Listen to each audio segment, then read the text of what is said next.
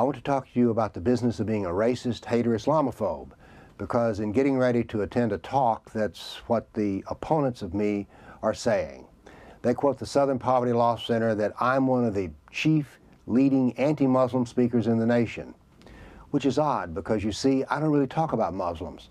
Well, I talk about Muhammad, but I don't talk about Muslims. I don't bash them or do anything else, and yet I'm called anti-Muslim. No, I'm an opponent of political Islam.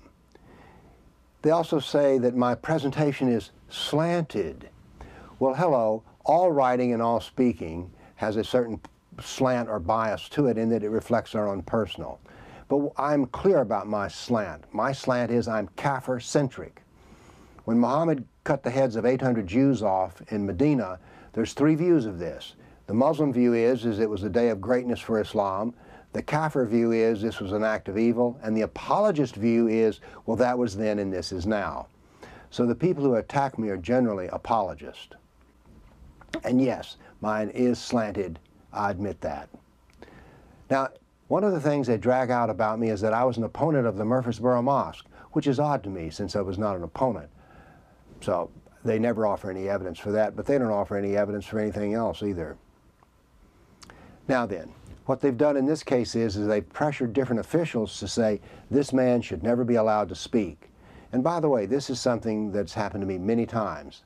I won a civil rights lawsuit where there was suppression of speech idea in Knoxville, Tennessee, because they canceled the room after the contract was signed.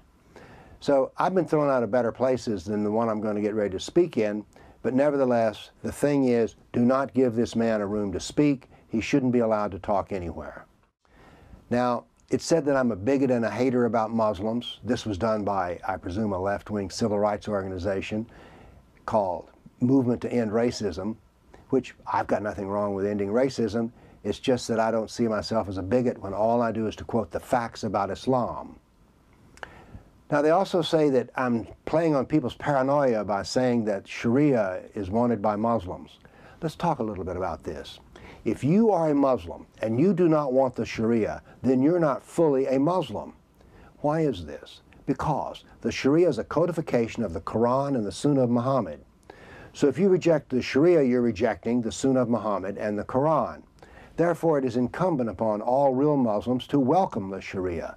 And don't accuse me of being paranoid or trying to stir up paranoia when I say the Sharia is part of Islam. They also say that I spread the message that Muslims are inherently violent or extremists and that they kill Christians. No, I don't. All I do is to talk about the doctrine of the Kafir and its relationship to the Islam. So I do not say that Muslims are inherently violent because I don't speak about Muslims, now except for Muhammad. And let's work Muhammad into this thing about Muslims killing Christians. Muhammad practiced jihad against the pagans, the polytheists, the Jews, and the Christians. That is, he was in charge of the deaf, pagans, polytheists, Jews, and Christians. Put another way, he was a Christian killer. You see, the last jihad he did was against the Christians. So I don't say that Muslims want to kill Christians. I just say that the Sunnah of Muhammad includes killing Christians, and this is just simply an absolute fact. Why am I a bigot? Because I bring up facts. And then, of course, we have the inevitable clergyman who weighs in, who says that I don't appreciate the vibrancy of Muslim culture. No, I don't. I don't care anything about the vibrancy of Muslim culture anymore. I care about the vibrancy of Haitian culture. I'm interested in how Islam treats me, the political aspects. But I notice that this clergyman has time to stand up for Islam.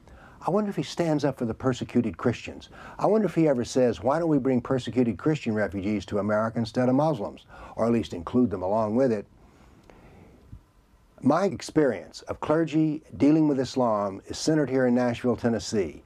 And let me assure you that 95% of the clergy in Nashville, Tennessee are silent on the issue of the suffering of Christians. So this gentleman who's a clergyman and who sees himself as virtuous is no different from any of the others. The thing that was new about this, let's keep Warner from speaking, was a community college president weighed in to say two things. One, that I'm unstable. And I thought, well, that's interesting. I wonder if he can show the evidence for the events in which I am unstable. But, of course, he's just trying to smear me. But it is a new name. I've been called all the others. Here's the tragedy. A president of a college would say that new ideas or different ideas should be suppressed, censored, and denied. I have a problem with this. You see, universities are best built upon critical thought, not suppression of thought. Let me give you an example of how whacked out this is getting. In Nashville, there's a university called Vanderbilt, and a professor there made some comment about something. She said, "This is politically incorrect, but this is how I feel." Horrors. People were offended in her class. The university said that they would fire the professor except they had tenure.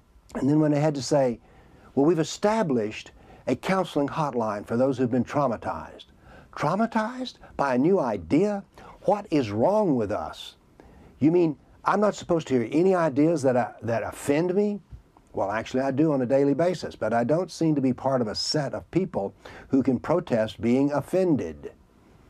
Universities should not be in the business of suppressing thought in order to avoid aggravation or irritation at the idea.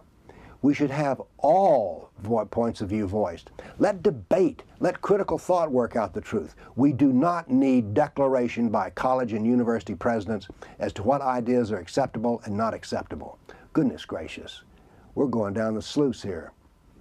No good happens with suppression of free speech, and yet we have here a president of a college saying Warner should never be allowed to speak. He's a disgrace. Well, actually what he said was, he's unstable. Maybe I am, I don't know. Thanks.